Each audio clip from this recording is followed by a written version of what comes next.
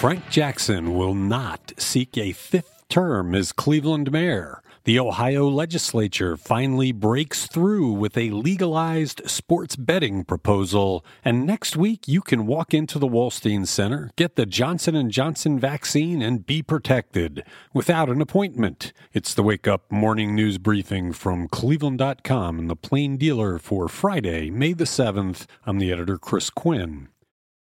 Cleveland Mayor Frank Jackson made it official Thursday evening and said he would not seek an unprecedented fifth term and will leave office in January after a record 16 years in office. Jackson made the announcement in a town hall session in which people listened on their phones or via Facebook.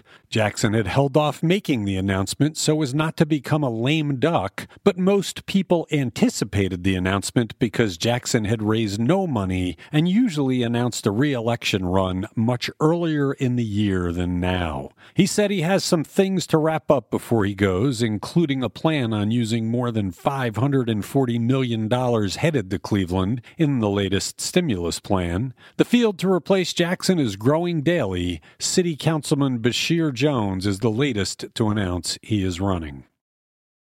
Sports gambling would be allowed in Ohio via mobile apps and brick-and-mortar betting facilities under new legislation unveiled by Ohio Senate Republicans on Thursday. The bill, which has yet to be introduced, would also allow fraternal halls and other charitable organizations to legally set up slot machine-like electronic instant bingo machines. Under the measure, Ohio would create 20 Type A licenses, allowing the state's casinos and racinos to sublet, quote, skins, unquote, or gaming brands to mobile app companies such as DraftKings. Meanwhile, 20 Type B licenses would also be offered to set up sports betting facilities where gamblers could make bets in person. Each license would cost $1 million. A 10% tax would be placed on each bet, with the proceeds going to public and private schools and gambling addiction programs. The A and B licenses would be under the purview of the Ohio Casino Control Commission, and the electronic bingo machines would be overseen by the Attorney General's office.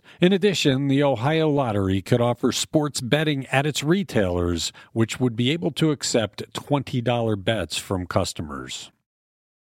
The Wolstein Center Mass Vaccination Clinic in downtown Cleveland will offer single-dose Johnson & Johnson shots for 1 week starting Tuesday. Anyone age 18 and older can receive the J&J vaccine. The Wolstein Center will resume Pfizer shots at the end of the week because it needs to give second doses to people who had already started the first doses. The clinic at Cleveland State University's Wolstein Center at 2000 Prospect Avenue accepts walk-ins from 8 a.m. to 7 p.m. More than 237,000 first and second doses have been administered there since it opened in mid-March.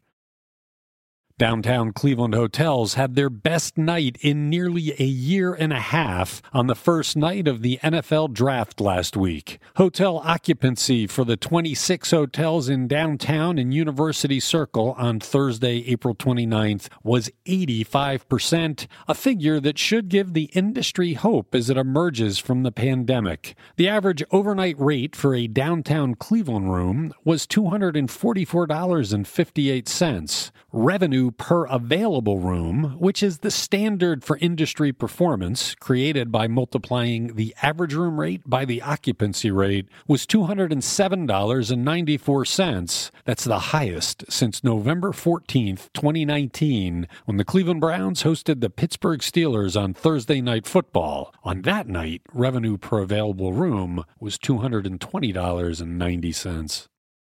After a decade-long ban, the Democrat-controlled Congress reinstated earmarks this year over opposition from a faction of Republicans. Every House of Representatives member from Ohio, except for 3, submitted as many as 10 requests, which reporter Sabrina Eaton lays out in a story on Cleveland.com.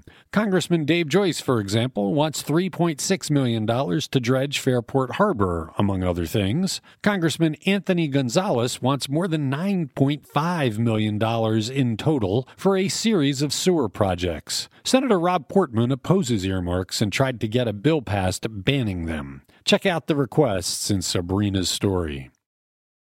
Thanks for listening to The Wake Up from Cleveland.com and The Plain Dealer. Have a good weekend. We'll be back on Monday.